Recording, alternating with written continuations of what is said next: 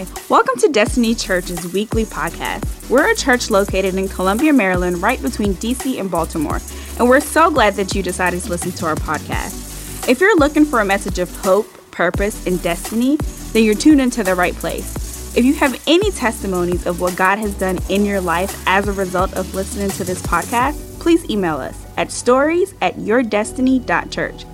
We love to hear how God is impacting people's lives through what He is doing at our church. Now, prepare your heart and mind to hear from God as we jump into this week's message.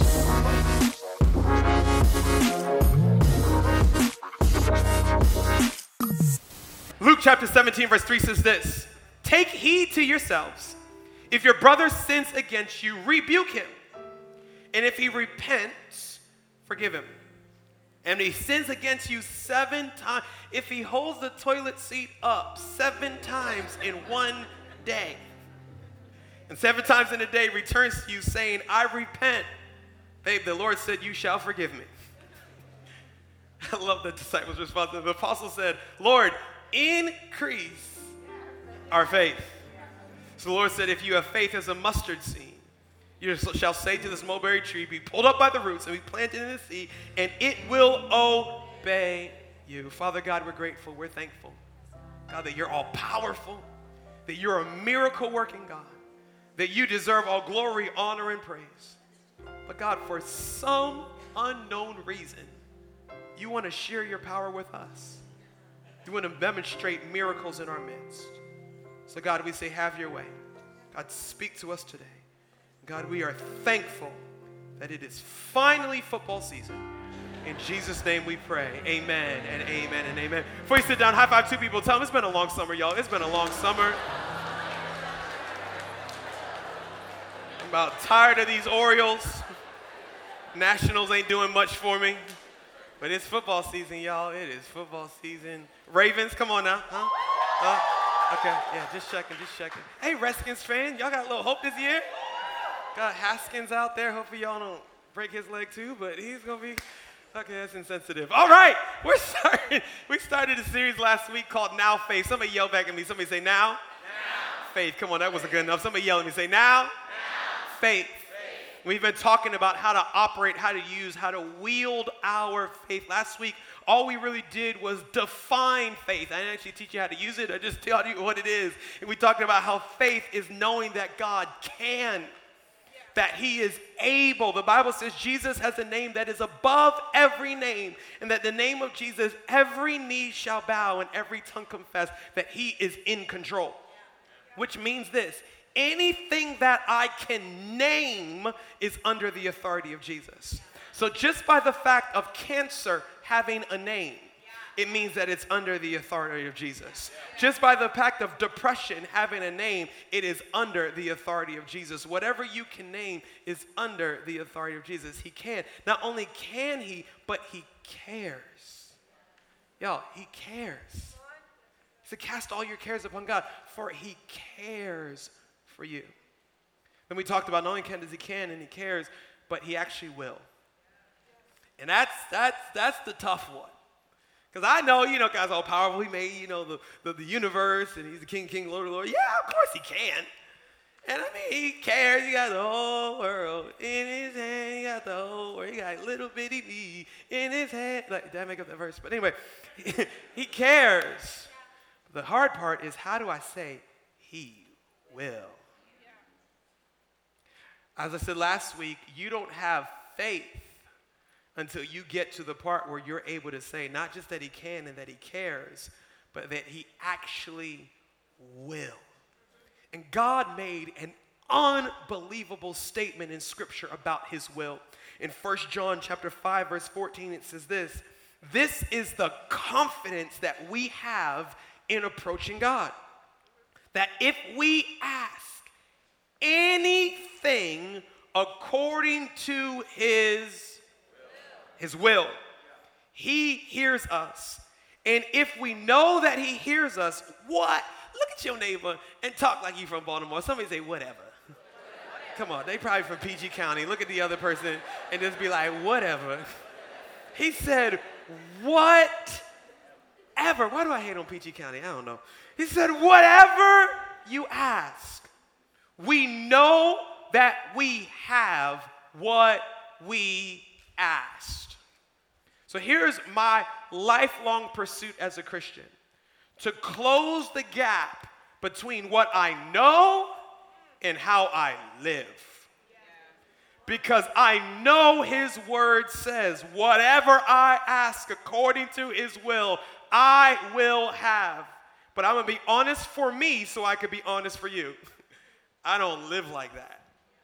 Because if I really believe that whatever I asked according to his will, I would have, I'd be asking a whole lot more than I am asking right now. Here's the caveat, here's the struggle.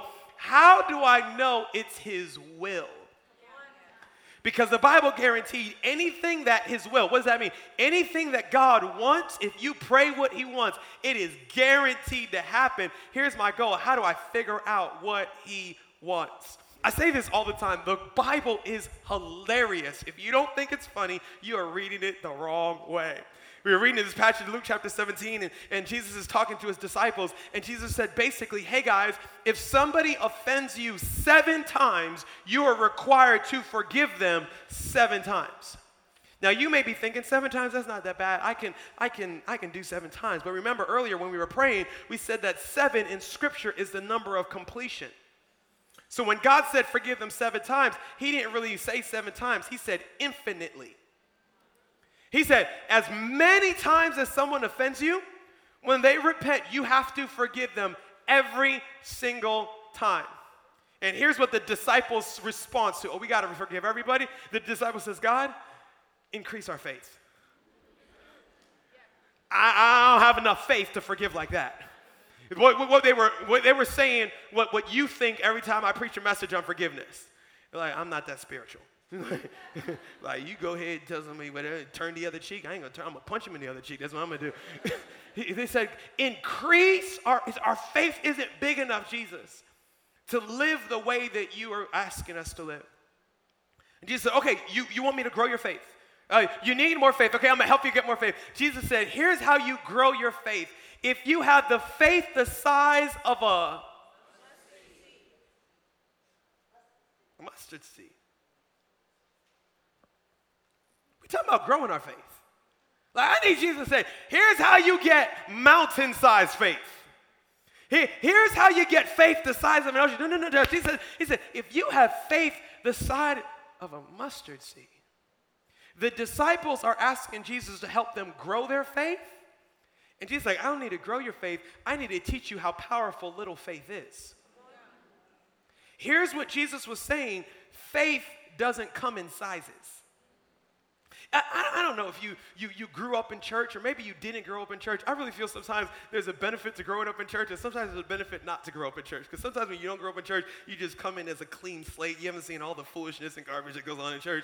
And sometimes as church folks, we've been there a long time. We're just hard and grisly, cynical, all that other kind of stuff. But if you grew up in church, you know, church folks, they be saying some really dumb stuff. Stuff that just don't make sense any other place. Like, oh man, he's a giant in the faith. What does that mean? We say stuff in church. That's a man of faith right there. Cool. What other kind of men are there? But sometimes we feel like, man, I don't have faith as big as, Bishop T.D. Jakes or this person or that person or whatever it may be. I don't have faith as big as that. I have little itty bitty small faith. And what Jesus was trying to help the disciples to understand is faith doesn't come in sizes. There's no such thing as small, medium, large, extra large faith. Faith is one of the things that you either have it or you don't. Can I prove it to you? There is nobody in this room that is 50% sure that God has forgiven you of your sins and you're going to heaven. You a Christian? Yeah, I'm a Christian. Are you 50% sure that he's forgiven you? Nah, bruh.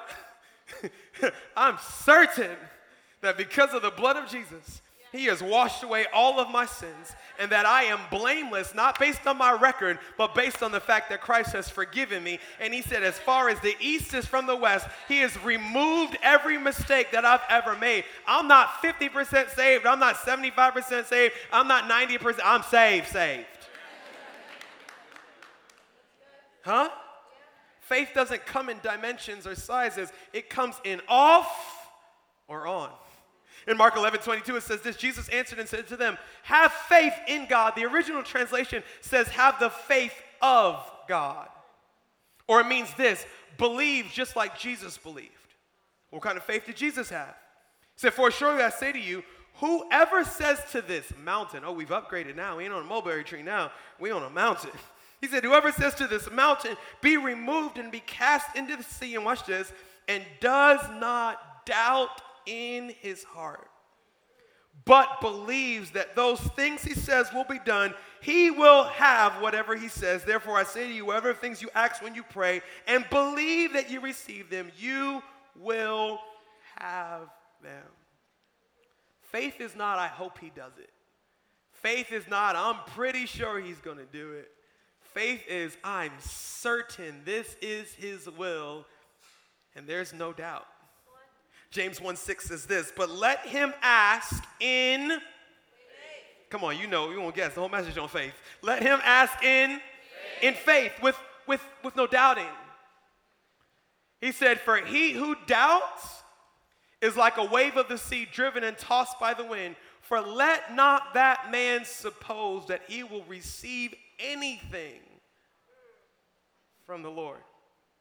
For he is a double-minded man, unstable in all his ways. This is usually the verse I use when girls come up to me and say, Pastor, I don't know what to do. I was dating this guy, then he broke up with me. Now we dating again, then he broke up with me. I don't know what to do. Dump him. Yes, one shot. It's a double-minded man. He ain't stable. But the Bible says that when you ask God in faith, you have to ask without doubting. Come on, you ever been there before?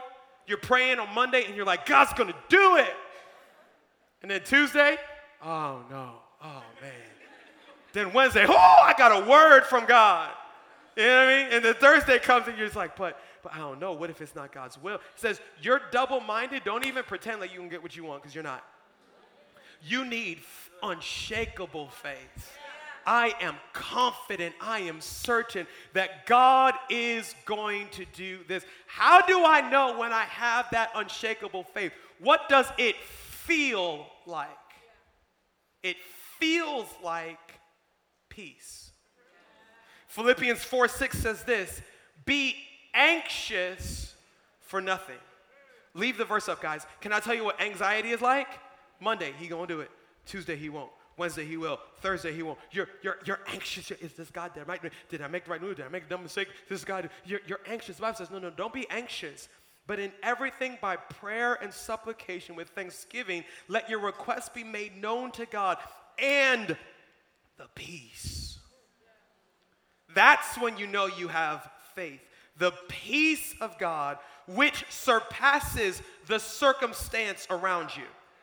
Like, I can't explain to you why I'm at peace, because it doesn't make sense, but it's a peace that surpasses all understanding. And watch this. It'll guard your hearts and your mind through Christ Jesus. Why does it guard your mind? Because the enemy, I'm linking in the next Sunday's message, but the enemy is going to try to attack you and tell you, oh, no, God's not going to do that. You're not going to be healed. This is not going to happen. No. But the peace that comes with faith, it guards you. Can I show you what that looks like? It's when you're standing in the hallway at a hospital and your loved one is on the other side of that glass and a surgery is going on. And you should be a basket case. You should be on the ground in the fetal position with tears streaming down your face. But for some reason, there's a peace that you just don't understand. It's like an out-of-body experience where you're actually watching yourself and you're like, you ever been surprised that you didn't break down in situations you would normally break down in? And you're just like, what am I don't understand. That's faith. People, are you okay? And you're surprised. You're like, actually I am. I have a peace. Like that God is in that room. And that he's doing what only he can do. How do I know that it's God's will? When that peace has settled in my heart. When I have that peace, I have faith. And now I can stand until I see it come to pass in my life. We're building a case here. Okay, so I know that I have peace, faith when I have peace. How do I get that peace? I'm glad you asked. You didn't, but I'll tell you anyway. Deuteronomy chapter 19, verse 15 says this: never convict anyone on the testimony of one witness.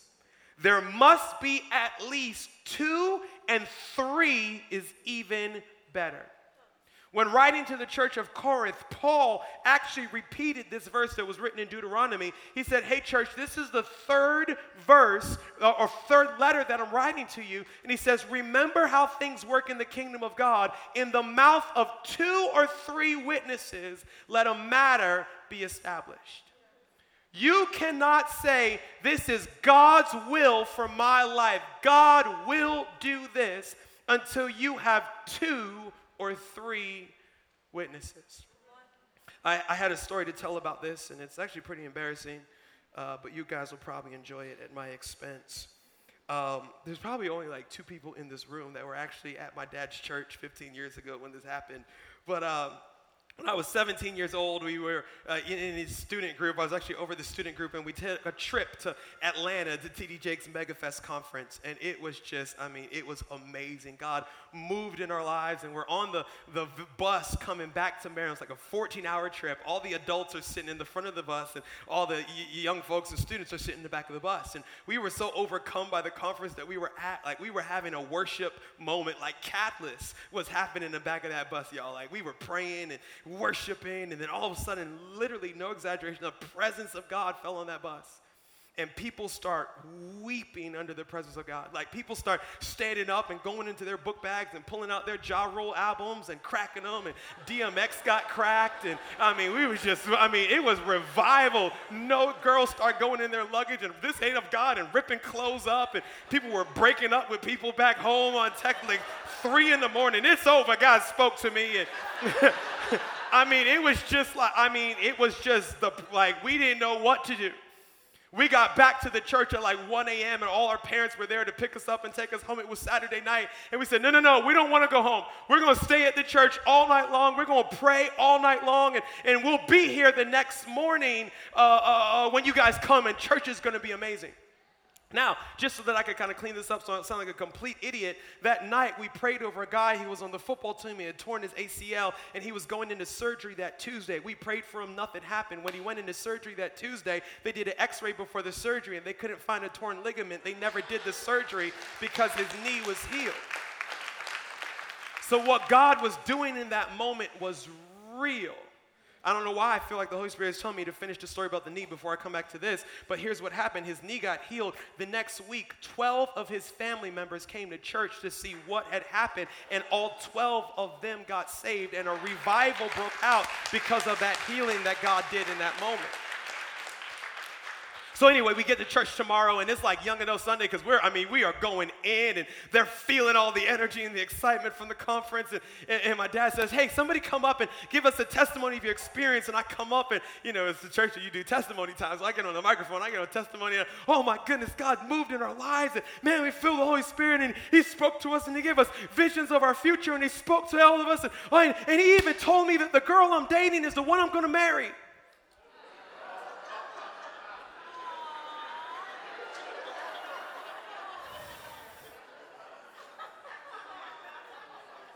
I did, y'all. I did that. I pulled a God told me. I am one of those. Great girl. Just wasn't my wife. And I dated that girl for the next 2 years. Months in, I knew it wasn't right. But because I had convinced myself that God had spoken to me and I had heard a word from God, I spent 2 years trying to force something that was not God. She wasn't a bad girl. She was great. It just wasn't God. But because I took my whole 10 and a half and put it in my whole mouth, swallowed it all the way down. Now I'm like, well, God spoke, and it will come to pass. Nah, bro, you were just up all night. knew nothing about the presence of God, ate that pizza that did not go in the refrigerator, and now you hearing things. Faith is powerful, but it's also dangerous because some people claim to have faith, and what it really is fantasy. You guys know in the 10 Commandments where it says, do not use the Lord's name in vain? Church folks think that means don't say OMG. And that's part of it. You probably shouldn't use God's name as a cuss word. But I don't think using God's name as a cuss word is the worst way you can use God's name. I think the worst way you could use God's name is when somebody says, God told me, and actually God didn't tell you nothing. And all you're doing is I'm throwing myself under the bus, trying to use him to manipulate somebody else to do what you want them to do. If I was really a preacher, I'd tell you that the Bible says that's called witchcraft. But I'll leave that alone. So what I want to do is I want to help you not be me. And how do I confirm that this is God's will? Like, he didn't just say it, but he desires to do it. Oh, I got y'all attention now. Y'all look at me so judgmental, like, y'all lost all respect for your pastor. It's okay, it's going to be good. Okay, here's the 3 witnesses that you need. The first one is this. Write this down. If you love Jesus, write this down. If you don't love Jesus, write this down. It's this. I need to align my feelings with his will.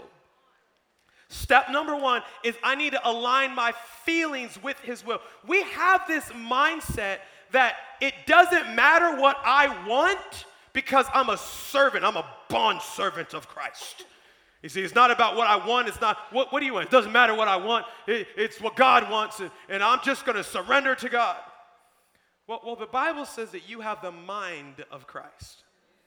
The Bible actually says that when you delight yourself in the Lord, that he gives you the desires of your heart. So actually, what you want matters. God is not going to force something on you that you don't want.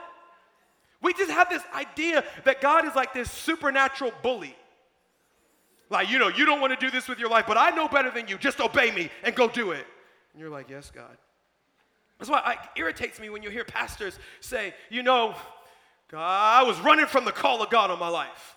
God called me and I was just running. Like, I didn't want to do it. I didn't want to surrender. But, they prophesied over me, told me I'm called. And I finally decided to surrender to the call. And I submitted to God's will for my life. That's why you're a pastor? Question for you. If you're going into surgery, how many people want to hear the surgeon right before you go out say, I never wanted to be a surgeon.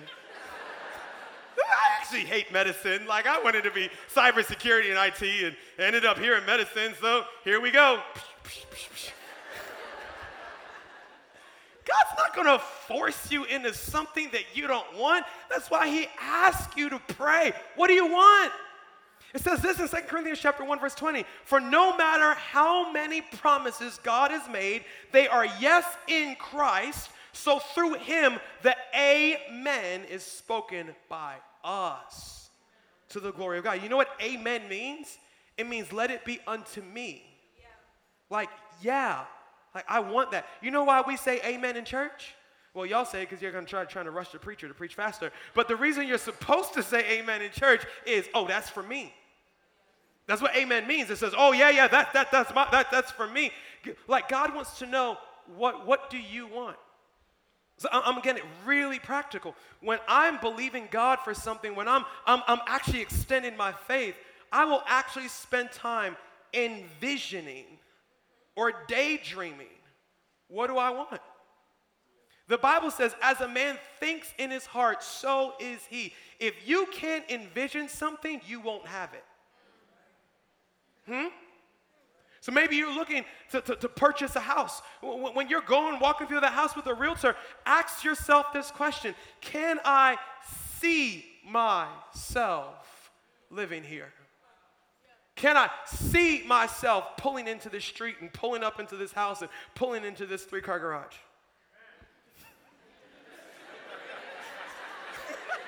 Somebody say amen. Y'all missed the moment.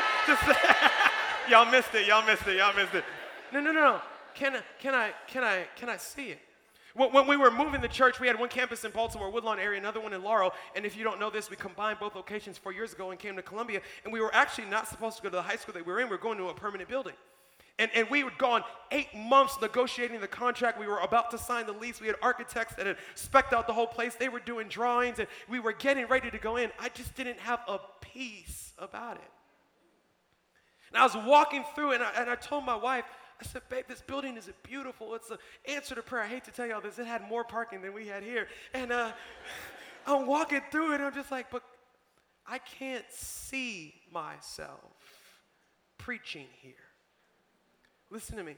You'll never have what you can't see. One of the reasons some of you are struggling to get out of debt is because you can't even see yourself debt-free. Like nobody in my family's ever been debt-free, and I don't even know anybody who's paid off their entire house. Like, listen, if you can't see it, you can't have it. And the Bible says that God gives young men visions and older dreams. Like, God speaks in pictures. Yeah. Couple that the doctor said you'll never have a child. You got to be able to see yourself up all night with that baby crying and screaming and you not sleeping. Come on now. You're single and you want to get married and you're past the age where you think that's possible. Can you envision yourself in that dress, in that tuxedo? Can you envision yourself coming back from that honeymoon? All the innocence is gone and everybody like, oh, y'all had fun. Like, if you don't have a vision of it, I used to say business owners, but everybody needs to do this with their career. Like, as the pastor of this church, quarterly, I take about 3 days off and I get out of the office and I just begin to envision what does the next season of this church looks like. Like what's the next location, the next building, what's the bigger building, because this ain't working and I can't preach 12 times a weekend, guys, so we got to envision, like you need a vision of, hey, where am I going? Tracking? Habakkuk chapter 2 verse 1 says this, I will stand my watch and set myself on the rampart. In other words, it's saying, hey, your job is to be able to look out and see what is coming next in my life. And then watch this. And watch to see what he will say to me. That doesn't make any sense. You don't see words, you hear words. Unless it's words from God. Because God speaks in pictures. Somebody say, prove it. God said, let there be light, and there you can see what he says. And he says, I stand to watch to see what he will say. And here's the good part. And what I will answer when I am, scream that word at me, corrected. So here's what I do. I envision what I want in a certain area. You won't be healed if you can't envision yourself healed. Like, you need to have a vision of you not taking that medication. Now, I'm not saying not to take the medication. I ain't finna get sued up in here. Wait till your doctor says your levels are back to normal. But you need to have a vision of God has healed me. So I'll get a vision. I have a vision for our church over the next 5 years. I have a vision for my kids. I have a vision for everything. But then I take this vision into prayer. And I submit my vision and I say, God, can you correct my vision? Show me where there's selfishness in this vision instead of humility. Show me where this is not quite your plan and not quite your will. God, add color, add definition, add shading, add detail to the vision that God has for you. I told you before, growing up, one of my passions was to be an entrepreneur and to open my own restaurant. I didn't know that I had a vision for organization and creating a place not for people to eat, for a place for people to have family and to feel comfortable. It's not until I submitted that vision to God and God says, yeah, I've given you that desire. You're just a little bit off here. Let's call the restaurant church. And okay, now you have the right vision. Like, I'm submitting it to God. Does that make sense? Do you have a vision of the person you're going to marry? Do you have a vision of the kids you're going to have? Do you have a vision of not having any debt? Get one.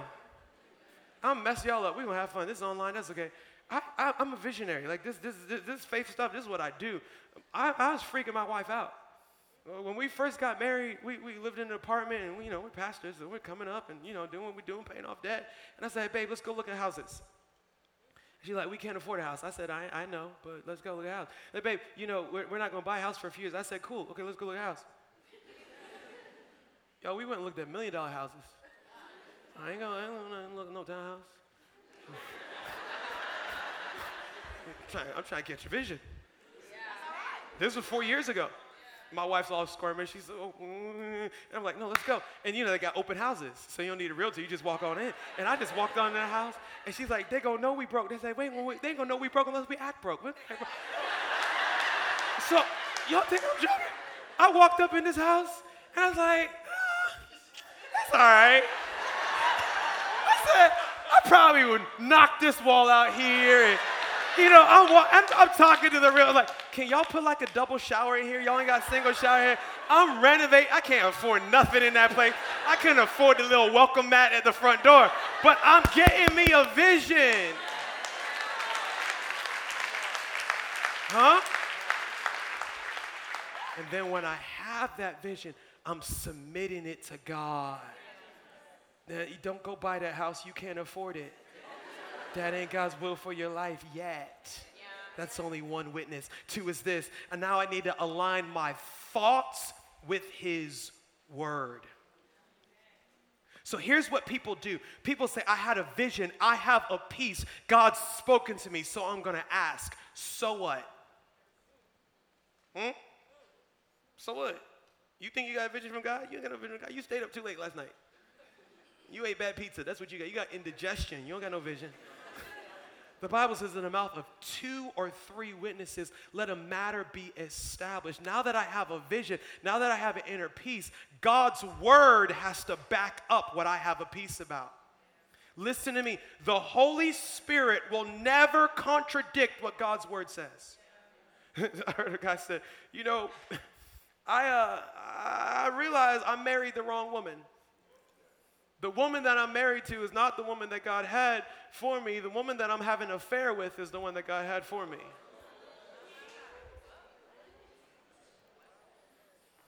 Well, you're wrong. And I don't even have to pray about it. Because the word says, cling to the wife of your youth. The word says, once God has put you together, don't let man separate it. It's also something about defiling the marriage bed. So you need to repent before you burn. There's certain things in God's word, it's called logos, that he's written. Yeah. And the Holy Spirit will not contradict that.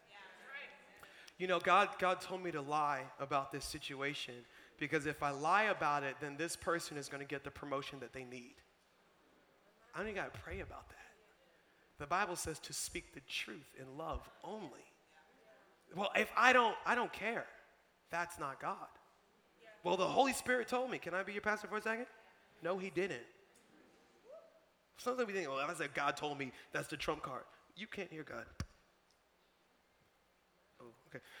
John 14:26 says this, but the advocate, the Holy Spirit, whom the Father will send in my name, will teach you all things and will remind you of everything I have said. The Holy Spirit will never contradict Scripture. The Holy Spirit points to Jesus, which is the Word, and Jesus points to the Holy Spirit. My favorite verse in all of Scripture is John chapter 1, verse 14, and it says this, and so the Word became flesh and dwelt among us. I'm not just interested in reading God's word. I want to see it come alive, explode in my heart. Let me give you one more verse. In Romans, it says this, faith comes by hearing and hearing the word of God. You know why you come to church to hear preaching? And why you should not miss the Sunday? Because when you hear God's word, faith explodes in your heart and something supernatural happens. You get this. I can have that. Like I can have what happened. Faith exploded because you heard God's word. Now, there's logos word, which is it's written and it doesn't need any type of interpretation, like, stop lying. Then there's rhema word of, I need a right now word today to confirm a specific request or decision I need to make. Like, do I marry this person? Let's just make up something. Let's say her name is Shantae. You ain't finding Shantae's name in the Bible. I was reading one day and the Lord said, take Shantae away from her people. No, that ain't gonna be there. But I still need biblical confirmation. So here's what you do. You actually sit down and you write out all your fears. I'm afraid of this, I'm afraid of that, I'm not quite sure. Here's why I'm still not sure, and I'm not sure about this, and I'm not sure about that. Because listen, you're not there by yourself, the Holy Spirit is there. And you're submitting it to God, and you're saying, God, can you give me a confirmation from your word of which direction I should go in? I mentioned this last week on our second son, Roman. The doctors, as they were doing the different ultrasounds and all that kind of stuff, they said, hey, he looks like he's missing organs, and there's a chance that he won't be full term, and there's complications and all this other kind of stuff. And y'all, that shook our faith. By the way, if you're in here and you're a doctor, I love you, but I don't like you, because you people have issues. Y'all be looking at x-rays, be like, whoa! And we're like, what happened? Like, oh, no, it's cool. We'll just wait and see what happens. What you mean wait and see what happens? You just scream. So me and my wife, our faith is shaken. Like, we're trying to envision ourselves holding our son, but that vision is like Monday we have it, Tuesday we don't, Wednesday we have it, Thursday we won't. By the way, if you're pregnant or you're believing God for a child, your pastor rebukes you and refuses, what am I looking for? Stop reading pregnancy blogs. Stop it. They are full of fear. You out there 6 months pregnant talking about, I got heartburn, read a blog, like, because your kid got 6 toes. That's the problem. If you feel heartburn right about here, it means your kid got 6 toes, and you all freaking out, and you think you got a 6 little monster coming out. You know what I mean? There's this fear that's coming in, and we're praying, and we're reading through God's word. And then one day my wife comes to me, she says, I have faith. I got our confirmation. So this morning I was reading Exodus 23:25. This is what she told me.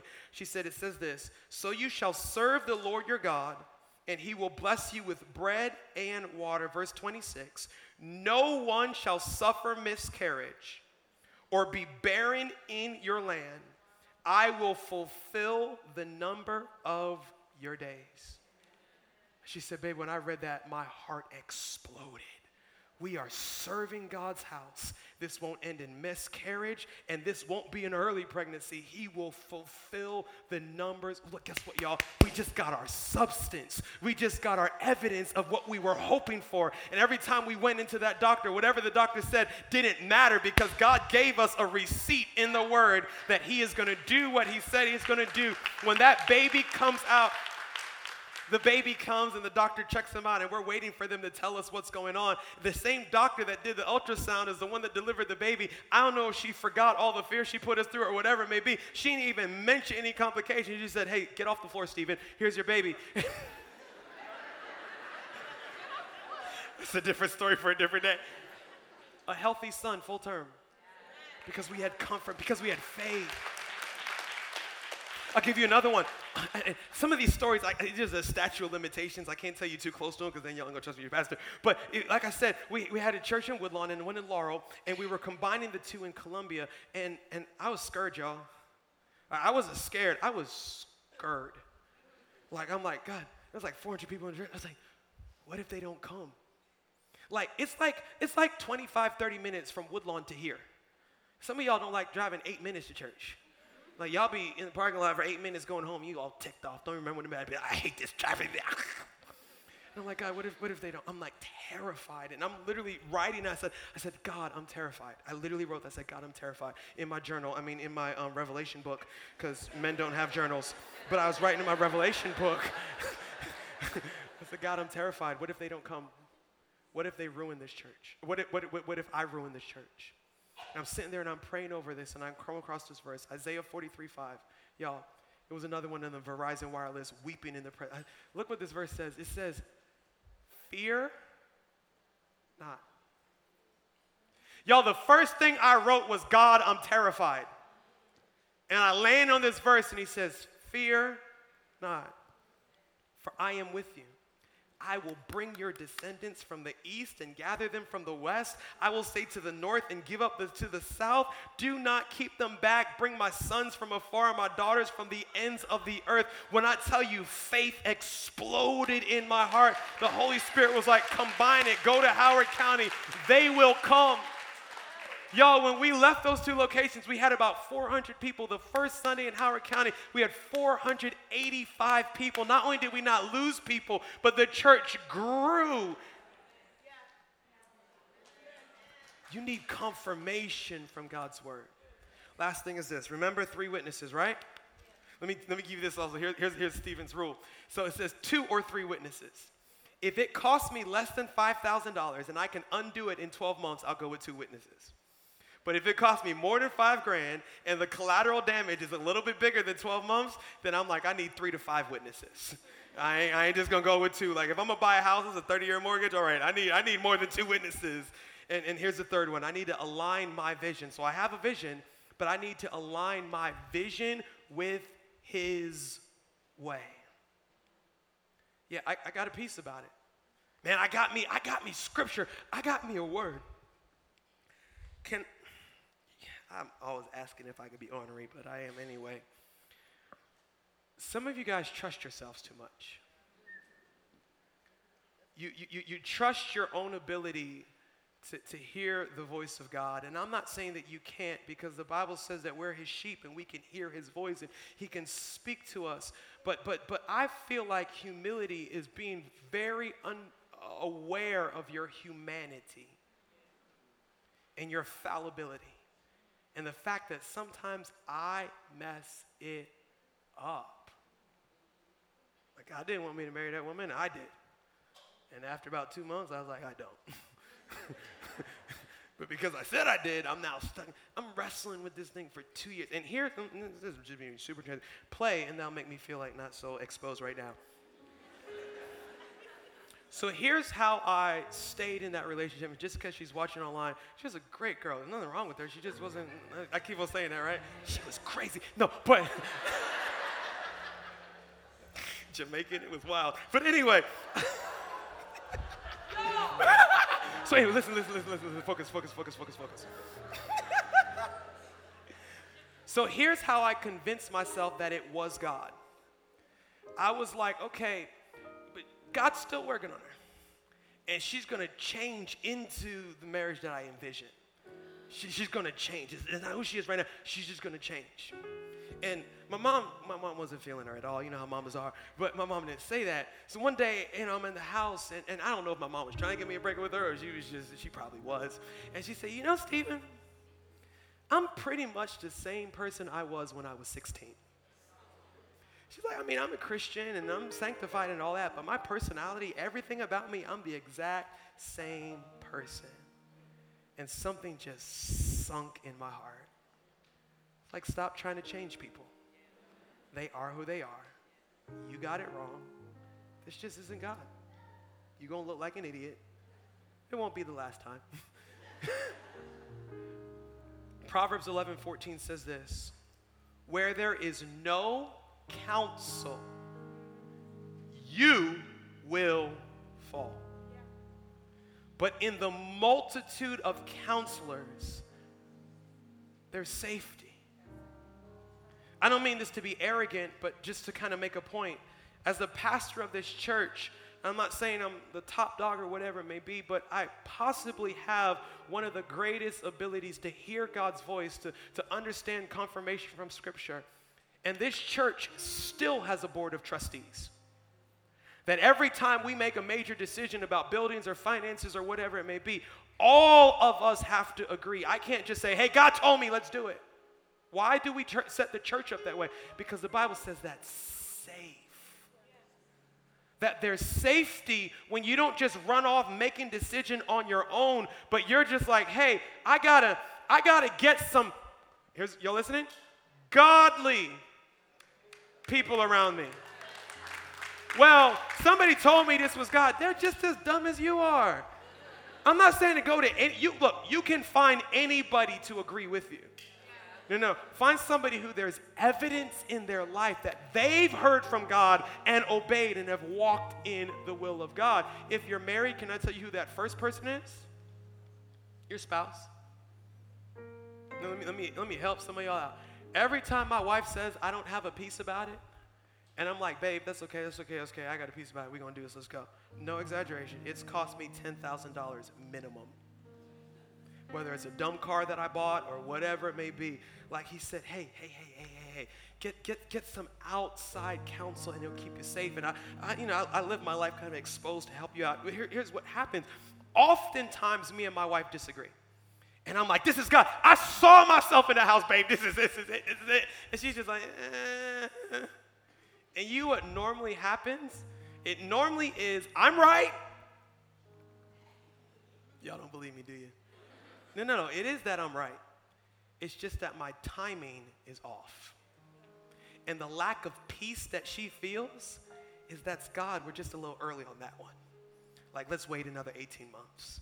Oh, it's not quite the moment yet. You allow, people come up to me and they say, Pastor, God told me to quit my job and move to Fiji and, start my own, resort.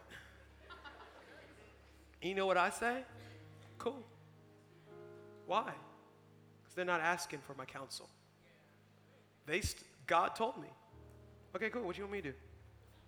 I ain't gonna say nothing, because if I say anything, if I disagree with you, what you're trying to tell me is you disagree. You're standing in the way of God. So you know what I say? See you when you get back.